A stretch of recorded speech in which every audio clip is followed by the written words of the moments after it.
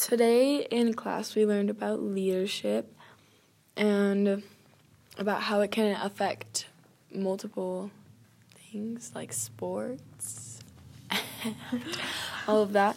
So I think that to go along with leadership, a good coach is like kind of like the base of leadership on a team, and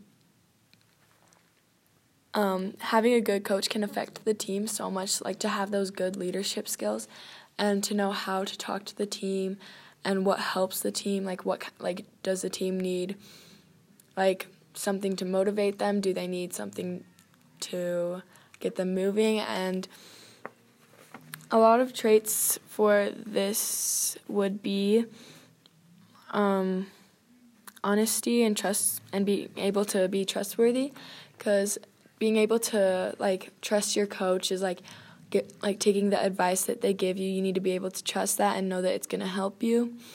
And yeah, Claire, do you want to go? And then like along with coaches, upperclassmen are huge leaders, and that like falls right below the coach. So if the coach is a good leader, the upperclassmen will be good leaders, and like include the other girls and be able to step up and help the team. And so some of the stuff that goes into that is like being emotionally stable on the court or the field, or like just in school or whatever they're doing to be a leader, and being forward looking, and so they're always striving to reach a common goal.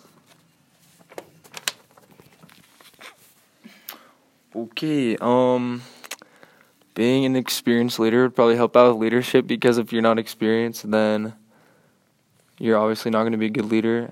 So that's why I think upperclassmen are good leaders. And if you're an outgoing leader, if you're not an outgoing leader, then obviously you're not going to be a good leader, because if you're not outgoing, you're not talking to your teammates. If you're not emotionally stable, your teammates will see that, and that won't make you a good leader, because that'll make them emotionally unstable. And if you are a decisive leader, that means you make quick decision-making skills, which some people cannot do, which would also make you a good leader.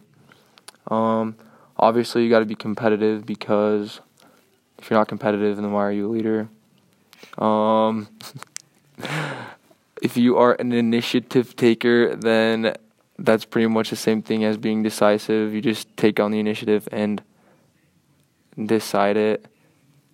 So, yeah. Oh, shoot, my ring's stuck in my neck. It's okay.